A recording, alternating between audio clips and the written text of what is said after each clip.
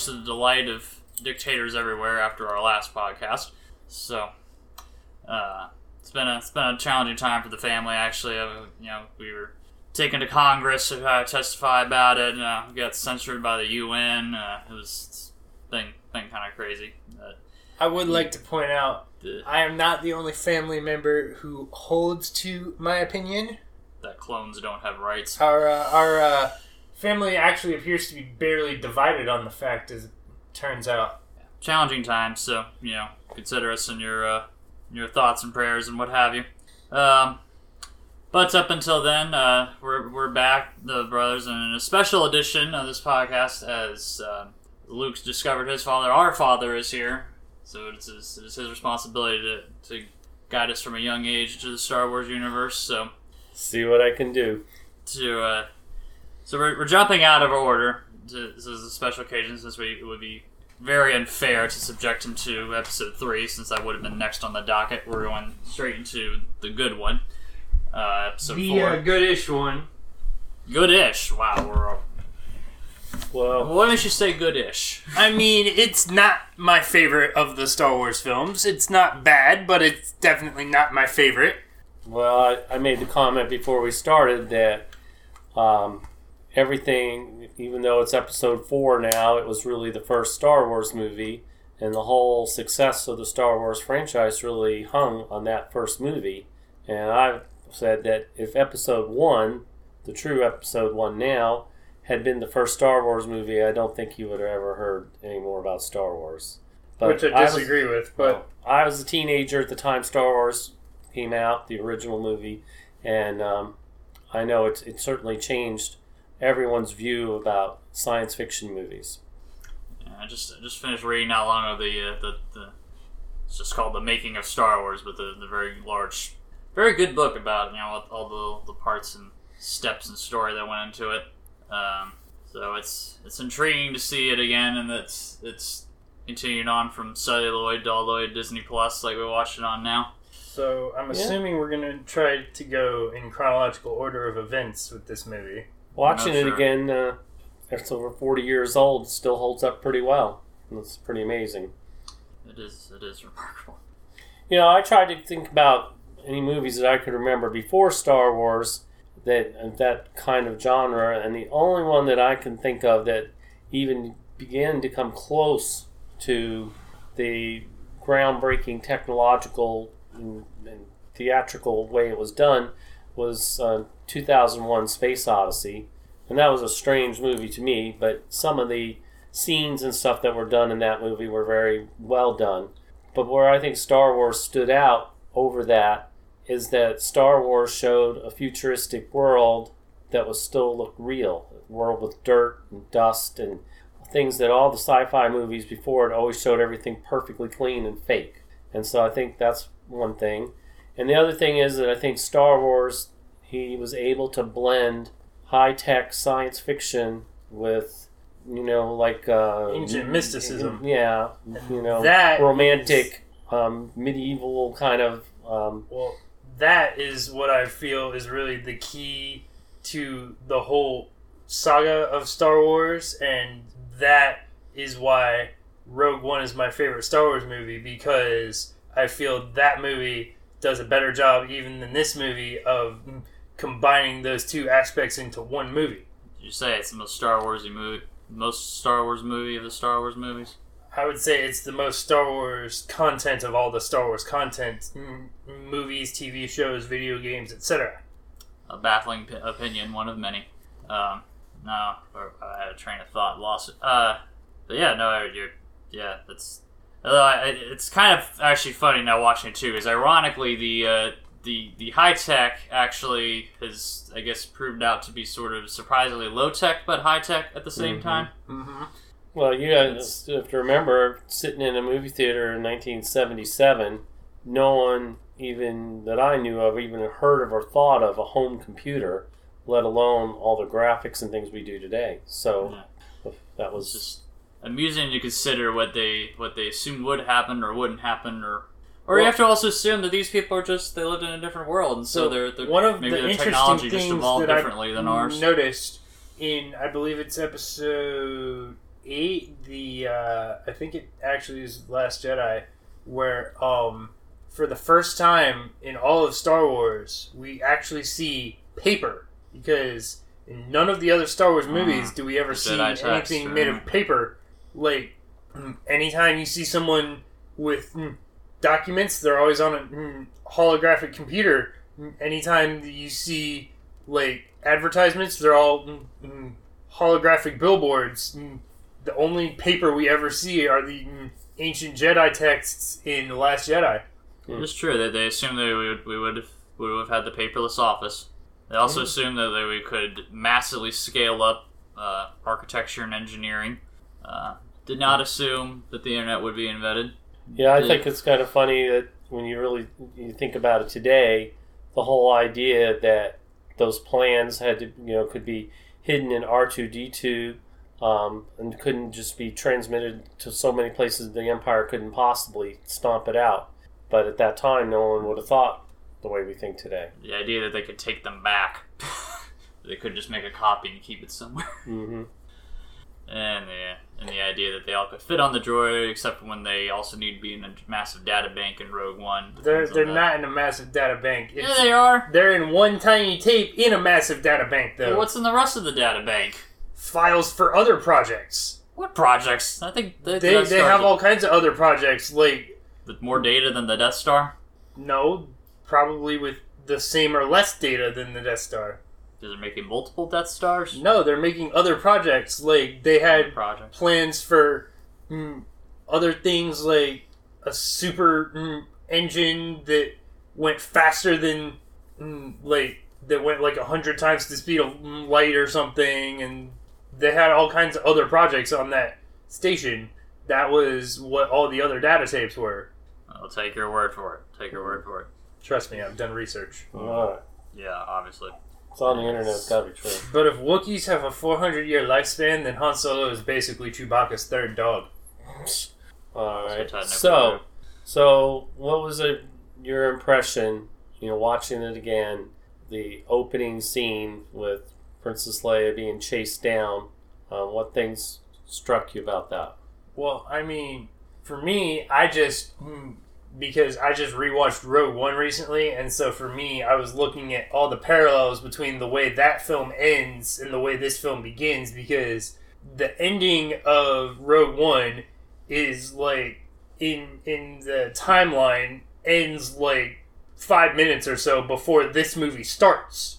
So do you feel like it's segued well? Like, did it feel like there were any gaps? Absolutely, it segues well, because I was thinking about, like, some of the things, specifically, like, where the Imperial officers are all talking, and the one's talking about the stolen data tapes. Well, in Rogue One, you see how those data tapes got stolen, and, like, when they say no transmissions were, and, like, when Vader's interrogating Captain Antilles, and the guy goes, no transmissions were beamed to this ship. Well, he's actually not lying about that, because the guys on the other ship had a disc, and they gave it to the guys on that ship, and that's the disc that then got put in R2-D2.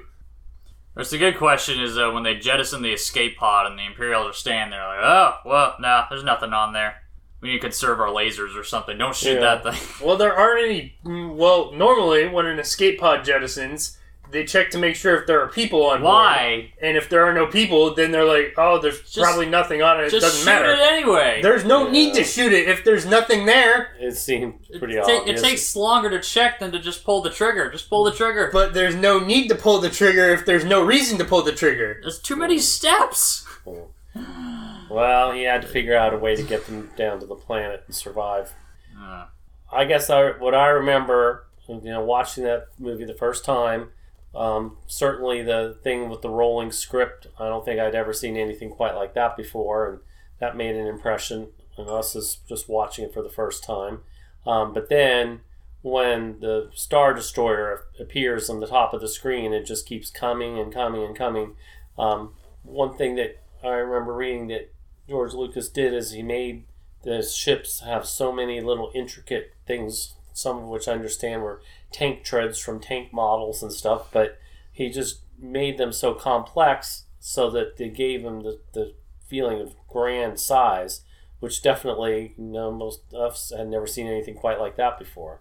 Yeah, it was good making the illusion of size for different things. Mm-hmm. And all models, they do look and feel real, because by and large they are. Which makes it, I guess, a little more jarring when you do see that one CGI scene they've put in now where they're like all the rebel ships are flying past the planet, and it's clearly not a model. It's a little disorienting, but yeah, I think it was pretty amazing what they were able to do without CGI in making that movie.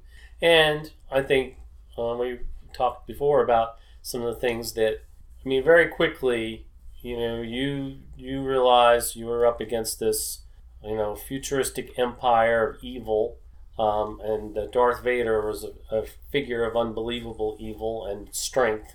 When he just physically chokes and tosses that guy aside. But at the same time, you also have to remember, yes, you are cheering for the rebels. Yes, the rebels are technically the good guys, but from a military standpoint, the rebels are terrorists that just carried out an attack that murdered 300,000 people. I guess it depends on the view of the citizens, if they're feeling oppressed or not by their imperial overlords that just dissolved the Senate on them. Well, as they said, the destruction of Alderaan, the Clone Wars, and the Mandalorian Wars all happened because some glow-stick-wielding yahoos believed in a bunch of magical nonsense. Also, well, freedom. I think, they didn't want to be oppressed. So what do we suppose life is like in the farm on Tatooine?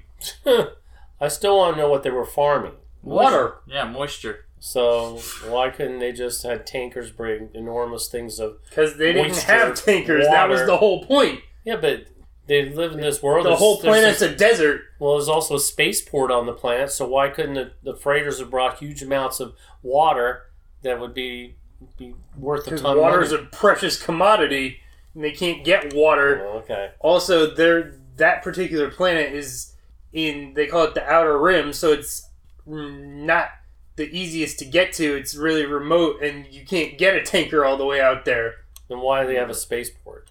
So, because the spaceport's not meant for gigantic water tankers. It's meant for little tiny spaceships like the Millennium Falcon. Why?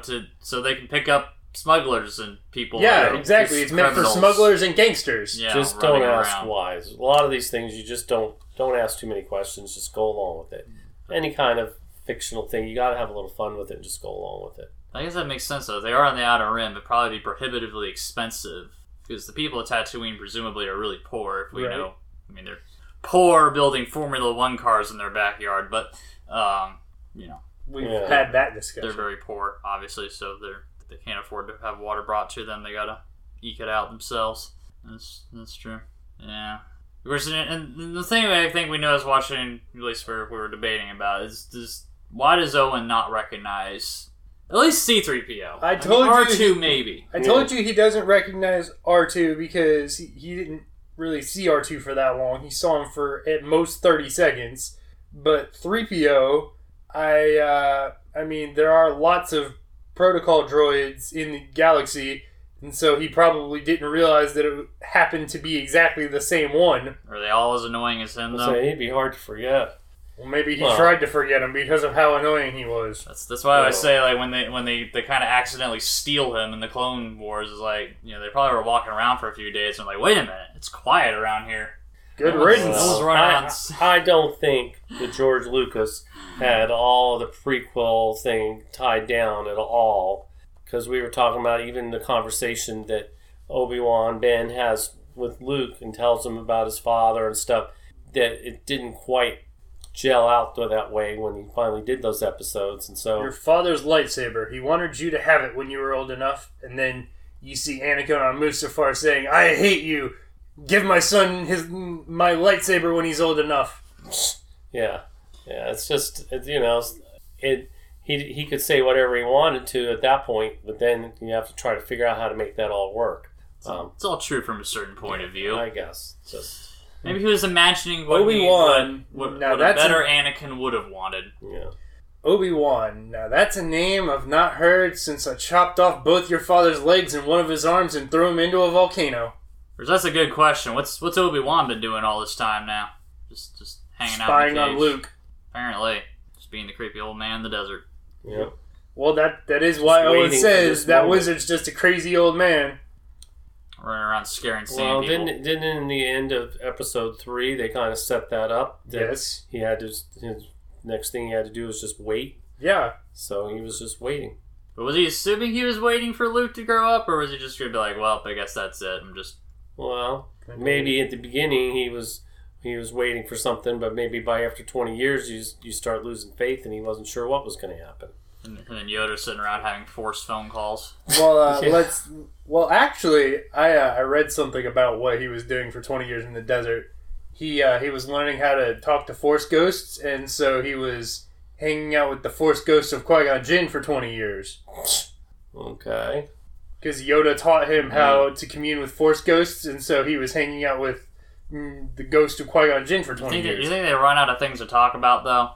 No, because I'm sure there were a lot of things that, he had questions about that he's like, what could I have done differently? What could you have still taught me that you weren't around to teach me? Well, there's a lot they could have done differently, that's for sure.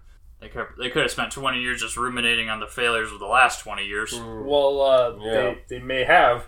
But, so when Luke goes to find R2-D2, and all of a sudden sand people attack, and then you hear a dragon call, and It's way louder than I remember it being. and then you see this hooded brown figure come over the horizon.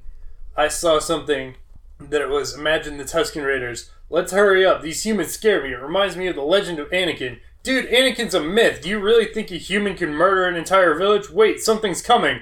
And then all of a sudden you see this brown robed figure, and they're like, oh my word, it's Anakin. He does exist. I Well, don't know if they probably are afraid of Jedi. That probably... I hadn't thought of that, but yeah, that probably does sort of stick around in their collective memory. Like, Yeah, because watch he out just- for those guys. Completely destroyed an entire village. Sure, all Obi-Wan had to do was just like force lift a rock or something. Like, nope, not missing They're this like- dude. yeah.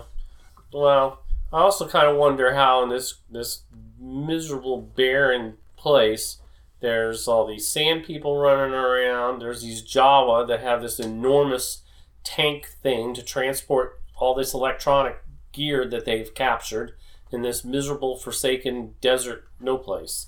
But once again, it's just a question you're not supposed to ask. Sand people don't really seem to have a whole lot of technology, though. I mean, Well, they have live off fire. of- That's about all they have. They live off of raiding things and killing people. What people are there to kill in a sand? Farmers like Owen.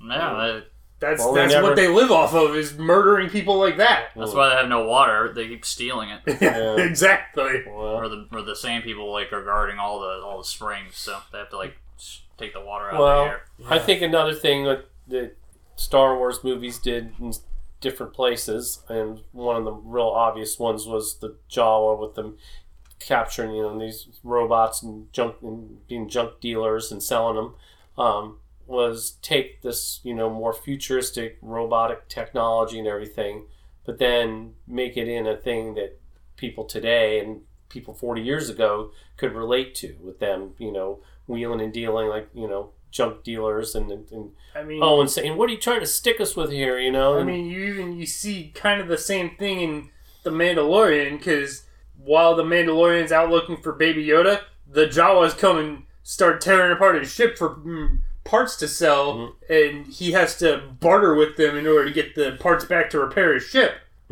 Jawas. Well, it's like they say, Jawas take everything seriously. No, seriously, Jawas take everything. Well, I don't remember which of the later movies it was in, but one of the ones where the Millennium Falcon is jump up into warp speed and Han Solo bangs on the console. And, I mean, that's just so classic today of, car messing up and you hit something and it starts doing what it's supposed to do again.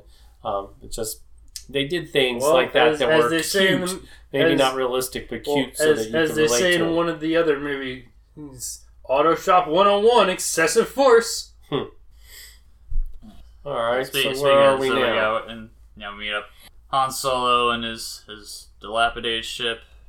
I guess he's just hanging around waiting for 17,000 credits to drop in so he can pay off his debts. I still like the thing though that I saw where they're like, imagine Luke and Obi-Wan enter the Mos Eisley Cantina, but it's a slow day at the Mos Eisley Cantina, and the only pilot there with a ship for hire is Hondo Ohnaka, and he goes Kenobi, and Obi-Wan just says, I hate my life. Now, here's a question though: why is Han hanging around on the same planet as the one guy who's got a bounty on his head? Because he's there looking for other work. There isn't work on all the other planets, maybe? I'm sure there is work on other planets, but that is the most common place for people in his line of work to get jobs. Yeah, forsaken planet out in the middle, the edge of the galaxy. That really makes a lot of sense. But don't, because as Obi-Wan said, it's a wretched hive of scum and villainy, so it's the perfect place for a smuggler to go. Why? But we never asked any of those questions in 1977. It just all seemed cool, and you just didn't care. But the public needs to know. We still also have to figure out why Jabba is so rich or powerful. I told you, there's been a Hutt cartel since... Giant slug can... I told you, it's because there's been a Hutt cartel for 1,200 years before the movies even happened. It doesn't matter how it started. It all comes from eating frogs. Really? Well, I mean, Baby Yoda eats frogs, so is he gonna start his own Baby Yoda cartel? He probably could. I mean, he's got like the Force and whatever. It'd be a pretty sizable competition to the Hutts. Well, the Hutts have. Enforcers. I know. And bounty hunters all over the galaxy. Well, when you watch that movie then, first off, like we watched the Disney-fied version that has the CGI Jabba the Hutt in there. Of course, back then, the original one didn't have that scene at all. Well, and didn't have Jabba the Hutt. The thing is, though, they actually, when they made the original movie, they did film that scene, but they used a human being in place of Jabba. Mm-hmm. Well, they decided not to use it. And so, when you watch the movie, I mean, there's passing mention of him, and you get the real thing I think they were trying to get across is, Han's acting so brash, but then you find out that he's flubbed up some of his things, and so they aren't in with the most effective smuggler in the world. But you just didn't, at that time, you didn't think anything of, well, who's Jabba or whatever. I mean, that was kind of not important. Well, that's one thing you pointed out before, is that there's the slow progression of things. Like, I hadn't thought of that with Jabba. That's true, because it's also true of the Emperor. A lot of characters that are mentioned but never really seen until... So in the whole original first movie that we just watched, they talk about the Emperor. You never see the Emperor. No, and then in Episode 5, you see a hologram of the Emperor, but you never actually see the Emperor. It's not till Episode 6 that you finally actually see the Emperor. Well, I think it was part of his plan, that to play up the power of the Emperor was to hold back and not, if they just showed him all the time. It's like the old Godzilla movies, the first one, I mean, Godzilla... The whole movie is an hour and a half long, and Godzilla's on screen for like 8 minutes. Yeah, because you hold back your thing, you don't overdo it. And so, I think that was the whole idea, was to build this mystique about the Emperor, and, little by little. That part was pretty effective, I think. So we attempted to go in any kind of chronological order. Yeah, no, we were in Mos Eisley, so they leave, they go flying off. Luke sells a speeder in about 15 minutes. That would be... Well, I mean, when they first get into town, you see a Jawa who already clearly wants to buy it, so... Buy? No. Well, that's probably the best line in the movie is like, I think those droids were stolen. What makes you think that? I don't know, maybe we bought them from Jawas. Yeah, really. Well, I think it was kind of clear that he was selling it way below market value. But he even says he was selling it below market value, because he goes... Since that other new model came out, these just aren't in demand anymore. Yeah. But it's still be like just going down to the parking lot of Walmart. Be like, you want to buy my car? Anybody want to buy my car? I have a car for sale. Anybody want to buy a car? I mean, that kind of is what happened. Would someone, like, if you're in the airport parking lot, would you just buy a car from just some random person? I mean, if you were looking for a car, you could drive to a used car lot and say, you were looking for a cheap, fast car, you might. The used car lot figures they can make money off of it if you'll sell it cheap enough. I guess that's what that was supposed to be. Car lot, it's true. Yeah. So they take off from Mos Eisley, and then And then there's a critical thing that I'm gonna hold against you when we watch episode 9. What? Flying through hyperspace ain't like dusting crops. Yes, punch it and into what? the Navi computer. Yeah, because as I've said a bazillion times, there are hyperspace lanes, and if you miss the hyperspace lane, like he said, you could crash into a star, blow up in a supernova, and all your parts would come flying out of hyperspace. So why in episode 9 can we now do hyperspace skipping? Because you're jumping from lane to lane. Just like that, the computer doesn't have to navigate. It does still have to navigate, but they don't. Well, they even in episode 9 they specifically say you can do it, but you shouldn't do it because it's very dangerous to do. So the most reckless man of the galaxy, Han Solo, wouldn't do it, but these new punks can, I guess. I don't know. Whatever. Well, the most reckless man in the galaxy also, at one point in his self-named movie, he's like, yeah, I learned this trick from a friend of mine who died doing this trick. Great. Well, I also thought it was kind of funny that, you know, that's how they escape the planet as soon as they're not in space. You know, they're trying to punch in and get into hyperspace. But then when they get away from the Death Star, he doesn't sit and punch in things to go into hyperspace. He starts arming all their guns so that they can have a battle. Because the Navi computer is already pre-programmed. Well, what? Why did it take so long? Didn't take that long when they first Well, time. either he pre-programmed it, or else if he didn't pre-program it, then he was having Chewie program it while he was arming the guns. They weren't close enough to the hyperspace or maybe lane. he wanted to have a nice space battle, which... Well, that is also possible given that it's Han Solo. Well, I mean, that I'm talking about George Lucas. Well, that is also possible too. Put that in the movie. But you know, it's all like World War II, you know, fighter planes battling each other.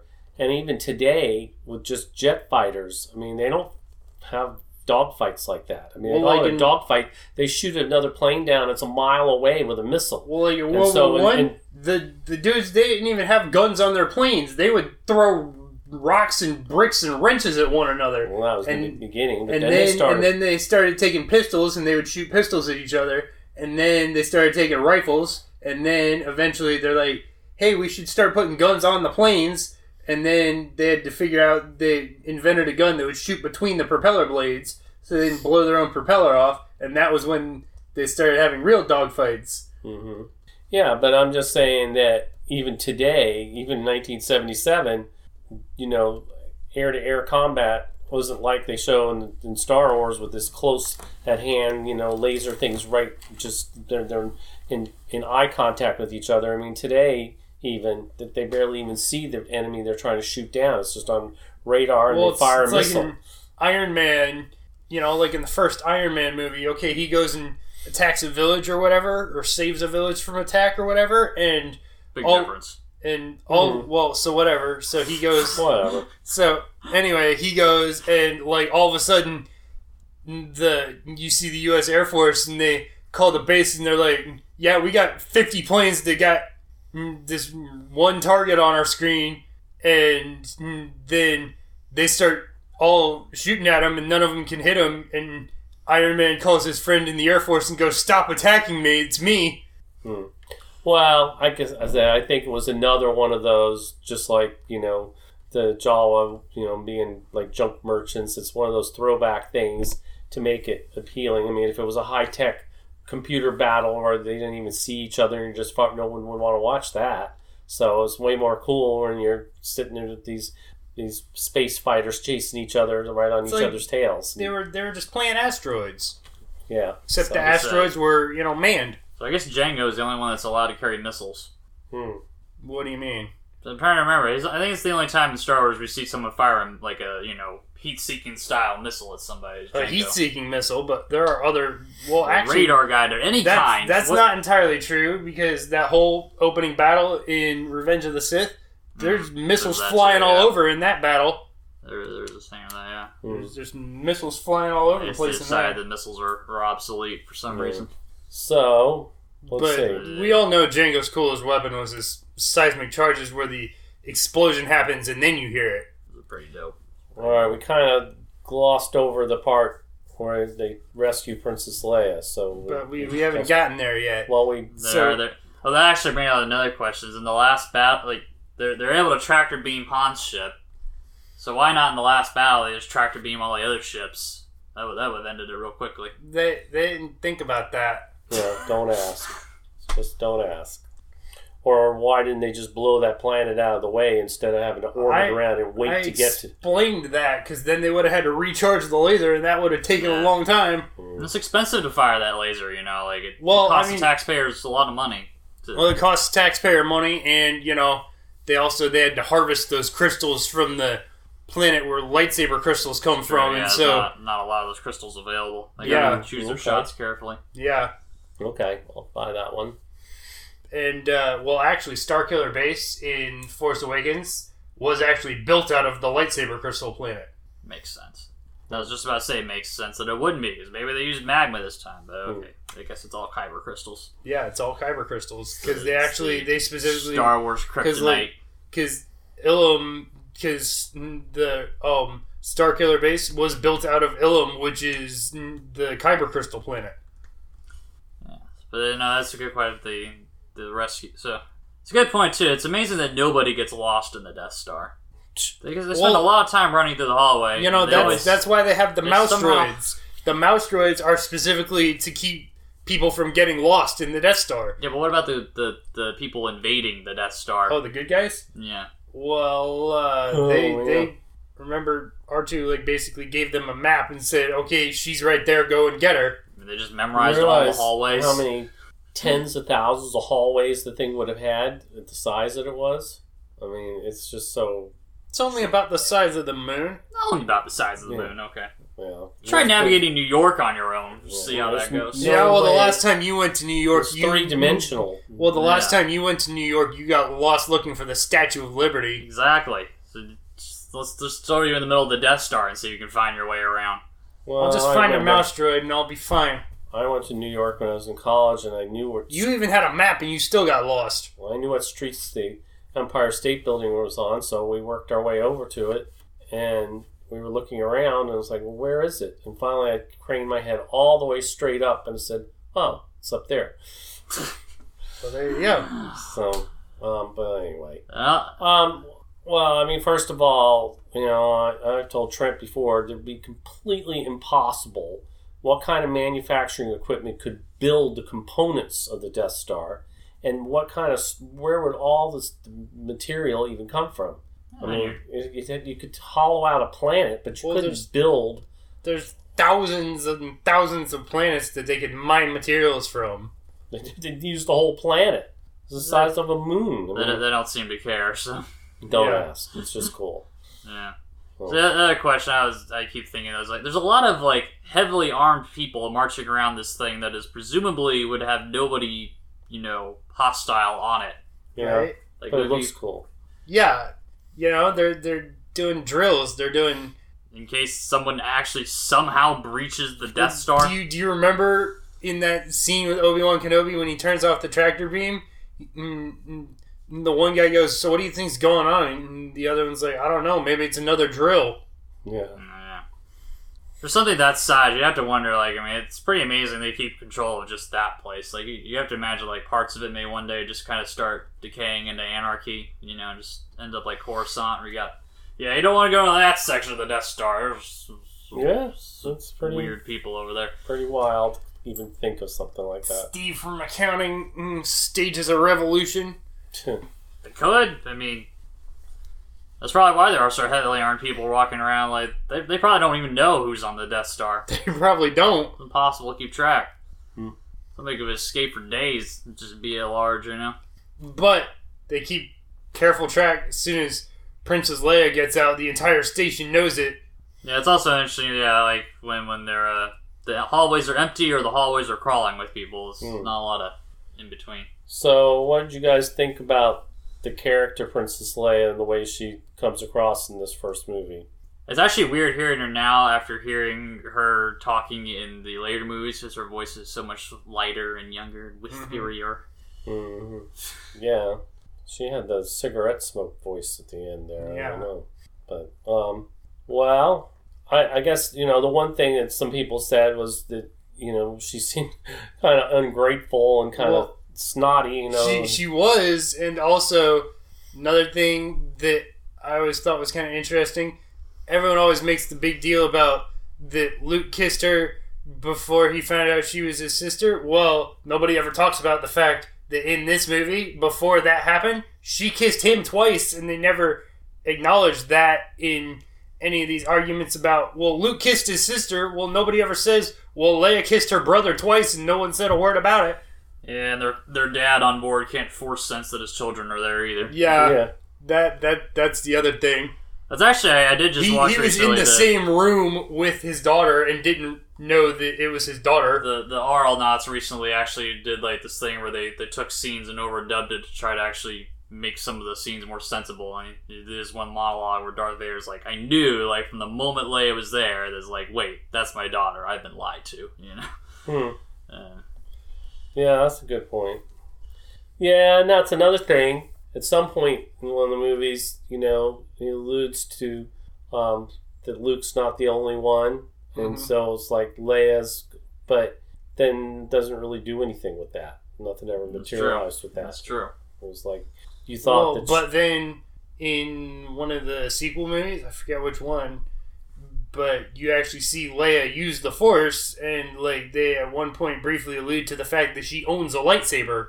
Well, in episode 5, there's that part like where they're trying to find him in Cloud City. Yeah, and she kind of closes her eyes. Is like, oh wait, I know where he is. Like, but that could be the Force, but that could also just be because they're twins, and there's the whole thing with they call it twin telepathy or whatever. Same idea, I suppose. Yeah. That could have been the Force, or that could have just been twin telepathy. I mean, gets it all mixed up nowadays. So it's basically because like they say, the Force can do whatever you need. Because they say that twins, when one of them gets hurt, the other one knows they're in pain or something, and so like. Was it the Force, or was it just because they have a connection because they're twins? Who knows? Star Wars universe is hard to keep up, but yeah. So they rescue our ungrateful princess and take her do the into the garbage chute, fly away. I do think that one scene though, the how it should have ended. I think it is. For which part? Because they get off and she's like, well, obviously they let us go, and we're probably being tracked, and so they get there, and Han's like, not this ship, sister. But when the how it should have ended, they get there, like the rebel commander's like stomping around the base, like, well, guys, we have to do this suicide mission against the Death Star because Leia knowingly led the Imperial people here, even though she knew she was being tracked. So we have to come up with this really awful plan.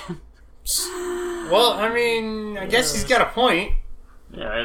If she knows she's being tracked, why don't you just say, maybe, guys, we need to split up, gang? Maybe we need to, not go to the rebel base, because that's how they're going to find us.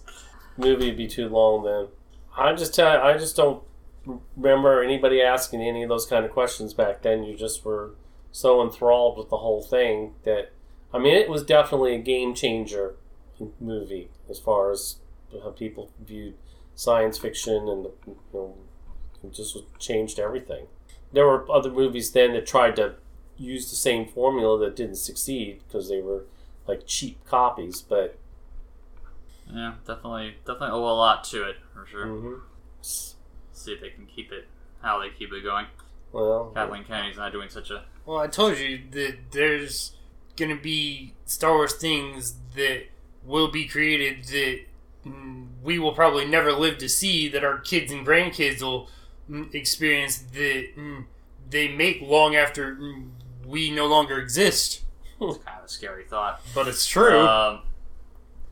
Yeah, so they take on they lead the people back, which that's actually one thing watching reading that book, was you learn about all the matte paintings they did. Like, I remember in one part, like when they're inside the garage, the matte paintings they did is like a lot of, like, ship in the foreground I think is real, but then a lot of stuff in the background is not. Well, like, how they managed. They also, but like the scene, like some of those same scenes that you're talking about, they filmed a lot of that. There's a hotel in Africa, I think it's in Tunisia, that they the whole thing is actually like that house, and they actually filmed it at that hotel where it's like it's literally carved out of the ground.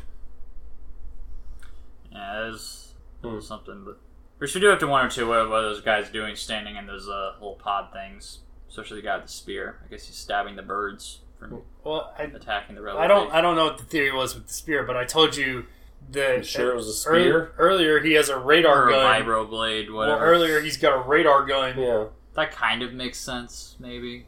You know, it's just they're tagging them on the way in. Like, They're checking to make sure if they're a rebel ship before they let them land. right. The Imperials don't do such a good job of it, so We gotta protect Guatemala. I suppose. So then they launch their very high casualty mission against the Death Star.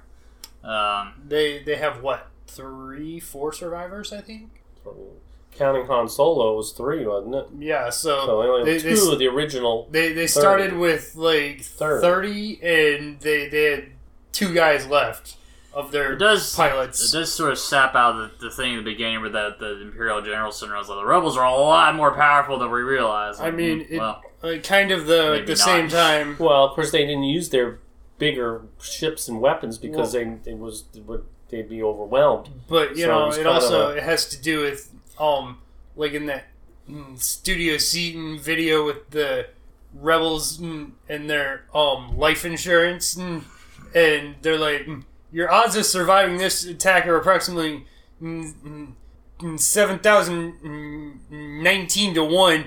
And he goes, that's like navigating an asteroid field. That's slightly better than navigating an asteroid field, because they say that the odds of navigating an asteroid field are 7,020 to 1. Great. Thanks, 3PO. Makes me feel good. Never tell me the odds. He's like, well, we had a protocol droid run a risk assessment for us. 3PO, what were the numbers? Well, once again, that whole idea still would appeal to people, particularly back at that time, of, kind of a David and Goliath thing, and this ultimate technological weapon being undone by these little but at the same flies, time, like I said when we were watching the movie, you kind of have to think about from a movie perspective. Yeah, they're the heroes that are trying to overthrow the corrupt establishment, but from a military standpoint, these are terrorists that just carried out a successful act of terrorism that killed 300,000 people. The Death Star Memorial Day. Yeah. You guys remember where you were when the Death Star exploded? Dad, you made the point too. The actual attack is a little odd, because it seems their squadron training is to just fly straight, even if someone's behind you, no matter what. Just keep going. Just wiggle around a little bit. Hopefully it'll shake them off a bit. Yeah. Well, also, they had 3 Y-wings, and they didn't protect any of them. They all got blown up. Well, and the Y, I was thinking too, like, does the Y-wing actually has the cannon that can shoot backwards, right? Yes. The spinning one. Yes, it does. They don't use it very effectively. They don't use it at all, I don't think. The Y-wing's supposed to be like the more heavily armed one. Yeah, and I don't should have actually been covering the tail. And they weren't. They were the ones making bomb runs until they all got blown up. Then the X-wing should have been covering their tail. Exactly, and they weren't. I didn't think this through very well, because there really only there weren't even that many TIE fighters. There were maybe 10. It's pretty evenly matched. They also said, the thing that I still think is interesting, the X-wing, in some of the stuff I've read, they said the X-wing was originally designed for the Empire, and the entire design team of the X-wing defected to the rebellion and took the designs with them and took all the prototypes with them, and that's how the rebels got X-wings. That's not how they say it in Episode 8. Which I don't know, the more I think about it, the TIE fighters are pretty cool. I mean, they bring out that point in, I guess it's Episode 7. They're really fast.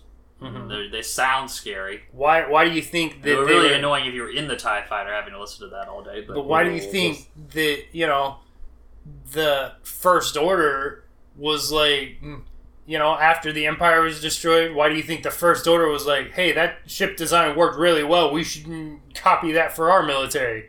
Of course, the funny thing you see in the consecutive Star Wars movie, you have your typical square TIE fighter, right? And then, Darth Vader comes in with his more angular one. And now, the newer movies, they keep, making it more and more angular and more pointier until now, now it almost resembles, a Jedi starfighter.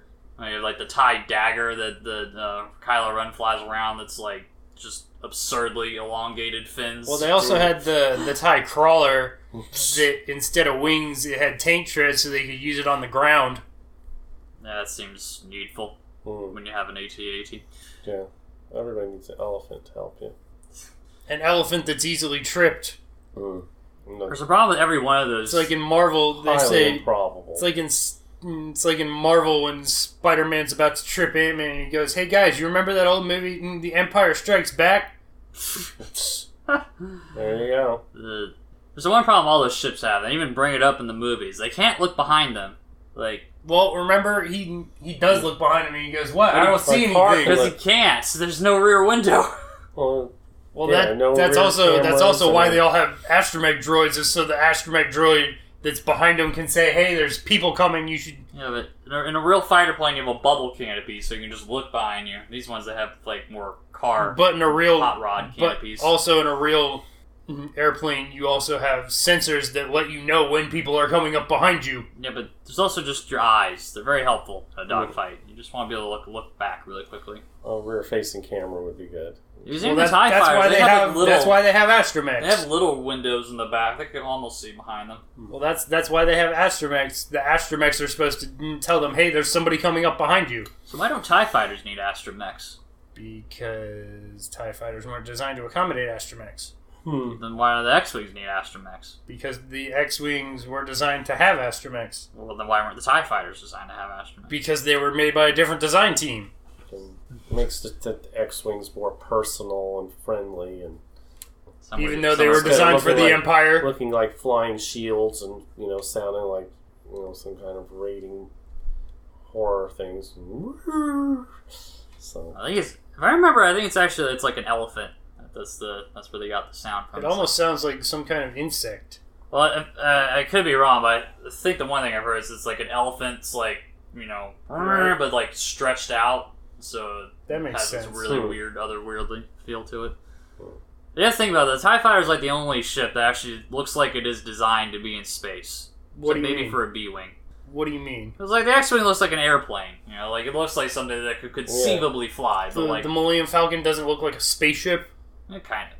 But see, the thing about TIE Fighters is there's no you look at that thing and you can't imagine it being on the ground. Like you can imagine an X-Wing sitting on the ground. Well, okay, so the TIE Fighter when it lands. That cockpit's probably still, a good 20, 30 feet off the ground. How do they get out? Exactly. It would only work in a situation where you could dock it somewhere. Yeah, I agree. It's clearly designed to be in things like Death Star. Well, actually, that's why they have the Star Destroyers. Star Destroyers actually deploy those. Same thing, yeah.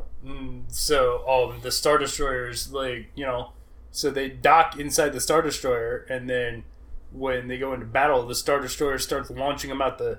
Exactly. So it's a fighter that's actually designed to be used in space. That's Yeah. Except for the B. It's kind of cool, though, when the wings separate. It definitely has a neat effect. Well, actually, I think... Could be wrong, but I think the concept of the X-Wing also might have come from, at least retrospectively, the old... the old ARC Trooper gunships that had the 6 wings that separated. They used the exact same dialogue line, lock S foils in attack position, when those wings separate. That in these movies, when the X-Wing wings separate, they say lock S foils in attack position. Gotta have foils, It's basically all the B-Wing is. That's a weird aircraft, but... Yeah, I've never understood the point of the B-Wing. I always thought it was a strange vehicle.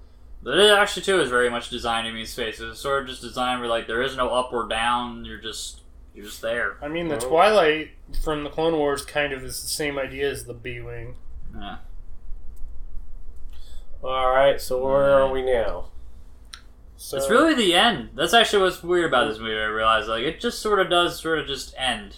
But there's not, after they blow it up, there's not, any, they kind of demure afterwards where they kind of plot what they're doing next. It's just and they live happily ever after. Well, it was made to be a self-contained movie, but they gave you the teaser of Darth Vader not being killed so that they were set up for the next episode. But if it was a failure, at least you wouldn't be hung.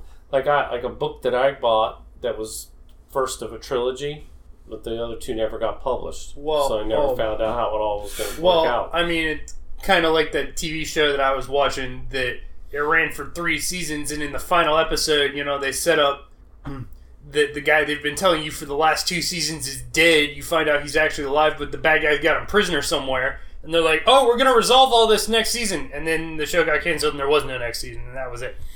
Yep. It is weird. It does sort of end with them smiling with their awards, and that's which Chewbacca's not smiling because he didn't get one until 20 years later. Yeah, he got ripped off. I don't even remember thinking about that at the time, but yeah, that was pretty sad that he didn't get one. Well, so that's exactly why in Rise of Skywalker, Maz Kanata pulls him aside and hands him a box, and he opens it, and it's got one of those exact same medals in it. About time. It's also funny to listen to the R.L. Natsu one where the throne room scene without music. Uh-oh. Because you look in the RAL, there's no band playing or anything. It's right. So if you actually play it out, it's just really awkwardly quiet. Well, talking about the band though, that makes me think of what I was saying when we were watching the movie. The Mos Eisley Cantina band in the Lego Star Wars game. If you turn off music in the sound settings, the Cantina band just all stand on the bandstand awkwardly glaring at you. That's a good point too. They also have a very, very classy professional musicians they can pull into the Outer Rim and this den of scum and villainy. Well, they actually it's not like the local. They are high class musicians, and the reason that they were at that cantina was because they originally were on that planet because Jabba the Hutt had hired them to come to his palace, and they told him no. That explains it. And so they were on that planet. Why are they still there? Well, so they were on that planet because Jabba hired them to come to his palace, and they said no. And so then they're like, well, we got to find some other gig to make up the lost money from that. And so the guy at the cantina calls him up, and he's like, hey, we need a house band. You want to come work for us? So they went all the way there and then said no? I don't know. Don't ask. Seems like Jabba's reputation would have preceded him.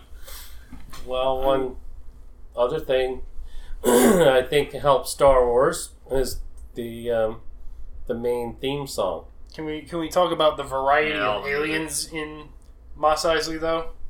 Sure.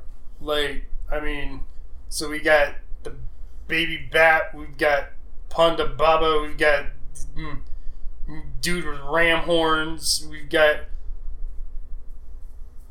the guy with the lobster head, we've got the elephant that's the spy for the Imperials. Luckily, almost all of them can breathe air. So. Yeah, how convenient. And they can all live in that same... Well, so one of the things that I thought was kind of interesting that I was reading about, not specifically the Mos Eisley Cantina, but one of the other nightclubs that they have in Star Wars, they said they have to be very careful when they're mixing drinks because what's considered a great alcoholic beverage to one species could be considered a deadly poison to another, and so he has to be very careful when he's mixing drinks and doesn't give the wrong drink to the wrong person and get sued. Yeah, even just food in general will be an interesting challenge. You really would have to keep all kinds of different rations in stock for whoever might drop by. Yeah. I look at that as kind of a stunt scene just to, give you this feeling of this place of all these, wild different planets and everything. That was a fun one to read. I think the musicians made a bigger impression back at that time than, that didn't carry on to now, because there were a lot of things about that I remember in the early days after Star Wars came out. A lot of pictures and a lot of things of them that just kind of struck a note with people. There's Lego sets of them. Yeah, that's one thing they talk about too in the book was the picking the music. And, George's like, yeah, this should be swing music, and I was like, what? Yeah, just imagine swing music. Well, just in space. But everyone has the classic song that you hear the Cantina band play, but then a lot of people forget there's another song that's almost equally as cool that you hear them play later, and everyone gets so obsessed over the other song that they don't ever talk about that song. The second one's more of like a low key one, you know. It's one you have a conversation over, so we don't hear it as strongly. But they're good musicians though, wherever they are. Figure and Dan and the Modal Nudes. Come to play your birthday parties or what have you. Or if you're Jabba the Hutt, come to play over your executions. Jabba seems to have his own. He's kind of he's kind of dominating more like the club music scene. Well, so he after the Modal Nodes turned him down, then he went and hired Cy Snoodles and the Max Rebo Band. Oh, brother. The kind of musicians you would more likely expect to find at a place like his, but. I guess another scene that stood out to me is the bar scene where, you know, Luke's getting in trouble, and that certainly established Obi-Wan having real clout when he just suddenly swipes the guy's arm off and saves Luke. I mean, Obi-Wan, though, so, you know, General Grievous collects collects lightsabers. Obi-Wan Kenobi collects body parts. Oh. I mean, you think about it. He I don't think he keeps the arms that he chops off. No, but he cut off Zam. But throughout the course of the movies, he cut off both of Anakin's legs, one of Anakin's arms, Ponda Baba's arm, Zam Wessel's arm, General Grievous's hands. Wow. Limb loss in Star Wars is kind of like cousins making out. It's just kind of an accepted thing. Yeah. Okay. I don't think I want to go there. Yeah, well, I mean, I heard that actually the part where they just show the severed arm on the floor, that they added that because it was in danger of getting a G rating instead of a PG rating, and they didn't want that, and so they decided to up the violence slightly. Yeah, there was a little part of that where they were trying to figure out how to game the rating system the right way. Yeah, interesting. Well, I think that was another thing that the movie was essentially family friendly and stuff, and still, even though it had all this science fiction, all this stuff, it did it in a kind of family friendly way. I think that was a positive. I saw something talking about the Death Star, and it said it has been estimated that the Death Star would cost roughly $850 quadrillion and take NASA-level technology approximately 30 million years to construct. Oh, okay. We built 2 of them. They did, so why not us? Well, they got more people. The one thing is about that, kind of going back a little bit, this is one thing the article I was going to bring up too, is that, you know, the fact that people forgot who Jedi were very, very quickly. Yeah. Well, it's people in their lifetime who would have known what Jedi were. The Jedi purged, all the Jedi were exterminated, and then you go for 20 years and there's no Jedi. But then wouldn't all the people in the bar freak out a little bit if they saw somebody with clearly Jedi weapons and skills show up? Well, you know, they're like, well, so then, you know, the scene with Darth Vader, he goes, "Your sad devotion to that ancient religion."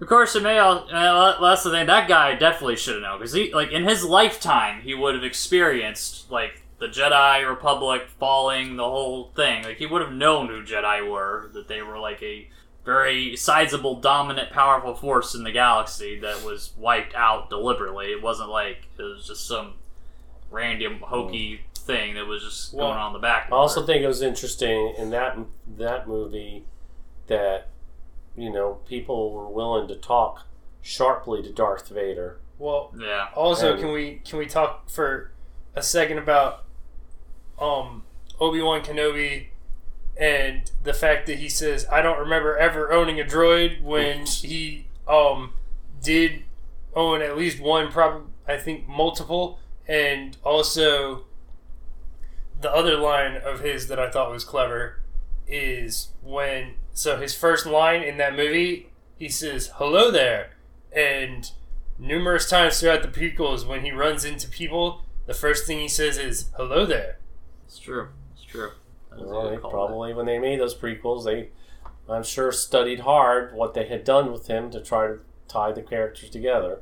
but they definitely didn't have the early storyline figured out, and so it doesn't always work. But I saw something the other day. It had pictures of Obi-Wan from the prequels and Obi-Wan from the original movies, and Yoda from the prequels and Yoda from the original movies, and then Bail Organa from the prequels and Bail Organa from Rogue One.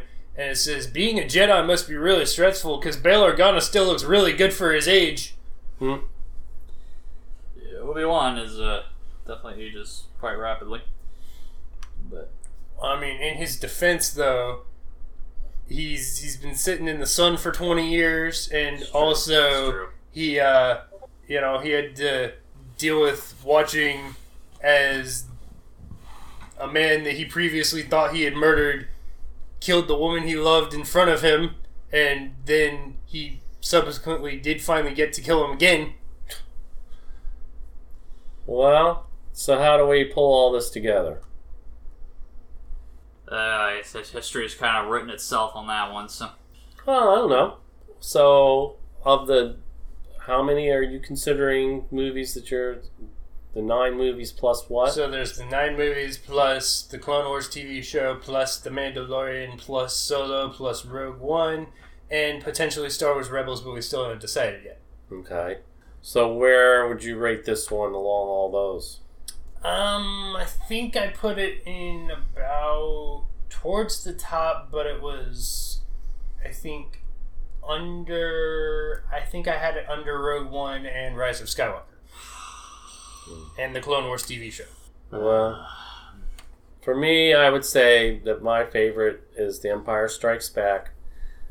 I would say this one is a close second or third. Well, what would you rank in the middle of that, then? I'm not sure. I'd have to think a little bit about that. I mean, I think it's kind of interesting in the sequels that, so what does it be, number 7... When we went to see it, I left really happy and thinking, this is so cool. And then there was so much negativity about, well, it's just a copycat. It was just... And I guess I left liking it because it reminded me of the original Star Wars. And I felt like, well, they're back on track. They tied in the original characters, but they set up nice, new characters that are really cool that can take it over. And I thought, well, they did a good job. And that was pretty high on my list. And then more, people talking about, well, it was not very original. It was just basically rehash that, I don't know, it kind of dropped on my list a little. Well, but then you also have, like, when we went to see Episode 8, Last Jedi in theaters, okay, I walked out of Episode 7, and I'm like, this was great. And I walked out of Episode 8, and I'm like, I feel like I just watched a documentary about Star Wars. I don't feel like I was living for 2 hours in their universe. And then I walked out of Episode 9, and I'm like, okay, now I feel like I've been living in their universe again. Yeah, I feel like I lost my life in their universe after Episode 9, but I guess it's tricky to rank 4, too, because... Well, Episode 8 to me always felt like that I was watching a documentary and that the people weren't actually being themselves. They were playing characters like Poe Dameron. Like, I get that it's supposed to be Poe Dameron, but it's like Poe Dameron acting as Rebel Pilot number 1. It's not Poe Dameron being Poe Dameron. Yeah, you could definitely expect a 3-hour slugfest when we discuss this movie, but it's tricky to rank A New Hope, though, because you could definitely tell, like, there's still ideating on ideas, and so, like, it's actually funny to look at now, because it's a very comparatively simple film compared to all the others. Like, it's just very straight ahead. So, I mean, Empire Strikes Back is probably still, like, one of the best made ones in that regard, like, because by that point they kind of hit their stride and they knew what they were doing. And, obviously I have a soft spot in my heart for Episode 8, and most of the movie going public doesn't, so I guess we'll have to discuss that later. That'll be interesting. No, most of the movie is divided because about half the movie going public feels like me, and about half the movie going public feels like you about it, where some of them say it was great and others say it was terrible. But, but The New Hope should definitely be at least, if not second, a good third, somewhere up in that. I guess that's what I'm saying. That's what I think. I mean, but it was great. I mean, after Rogue One and after the Clone Wars TV show, I would put it third. and then other things subsequently. You would rate this one over Empire Strikes Back? Yes. Oh no, Empire Strikes Back. I mean, like Kenton said, I mean, they hit their stride with that because then you knew who the characters were, and they could just really be themselves. And I mean, the Darth Vader scenes, especially the one where he comes in and you think another person's going to die, and he's just so frustrated he just doesn't even do anything, and you just see him stare, and it was just perfect. And the Darth Vader march music is great. But this is a great one, and it's also at least a movie that can still stand by itself, so somebody can watch it and feel that they didn't just get hung in the middle of a 9-part triple trilogy. Somebody at work the other day who had never had any contact with Star Wars specifically asked me if they should start with this movie or start with the prequels, and I told them to start with this movie, and they went home and started with the prequels. You can listen to. Yeah, we should try to give them the right advice. I'm kind of surprised.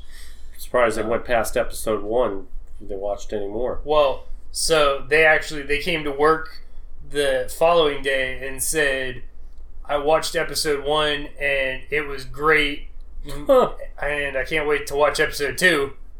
Yeah, they're in for some good surprises a little down the road, hopefully. But yeah. So I guess that's one thing. You have to start with the prequels. It just gets better and better until the very end.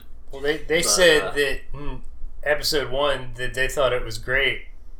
Well, we'll let that podcast speak for itself. Liam Neeson, as I said, when my brother and I were arguing about this the other day, he sent me a link to an article where Ewan McGregor said he still can't believe that people enjoy the prequel movies, and I sent him back something that I had seen where Liam Neeson said, I like the film. I'm proud of it and proud to have been a part of it. I got to be a Jedi. I got to play with those wonderful lightsabers and stuff. It was terrific. It really was. Well, I'm sure it was for him. I don't know. Even though they, did have to rebuild all the sets to make them tall enough for him to fit through doors.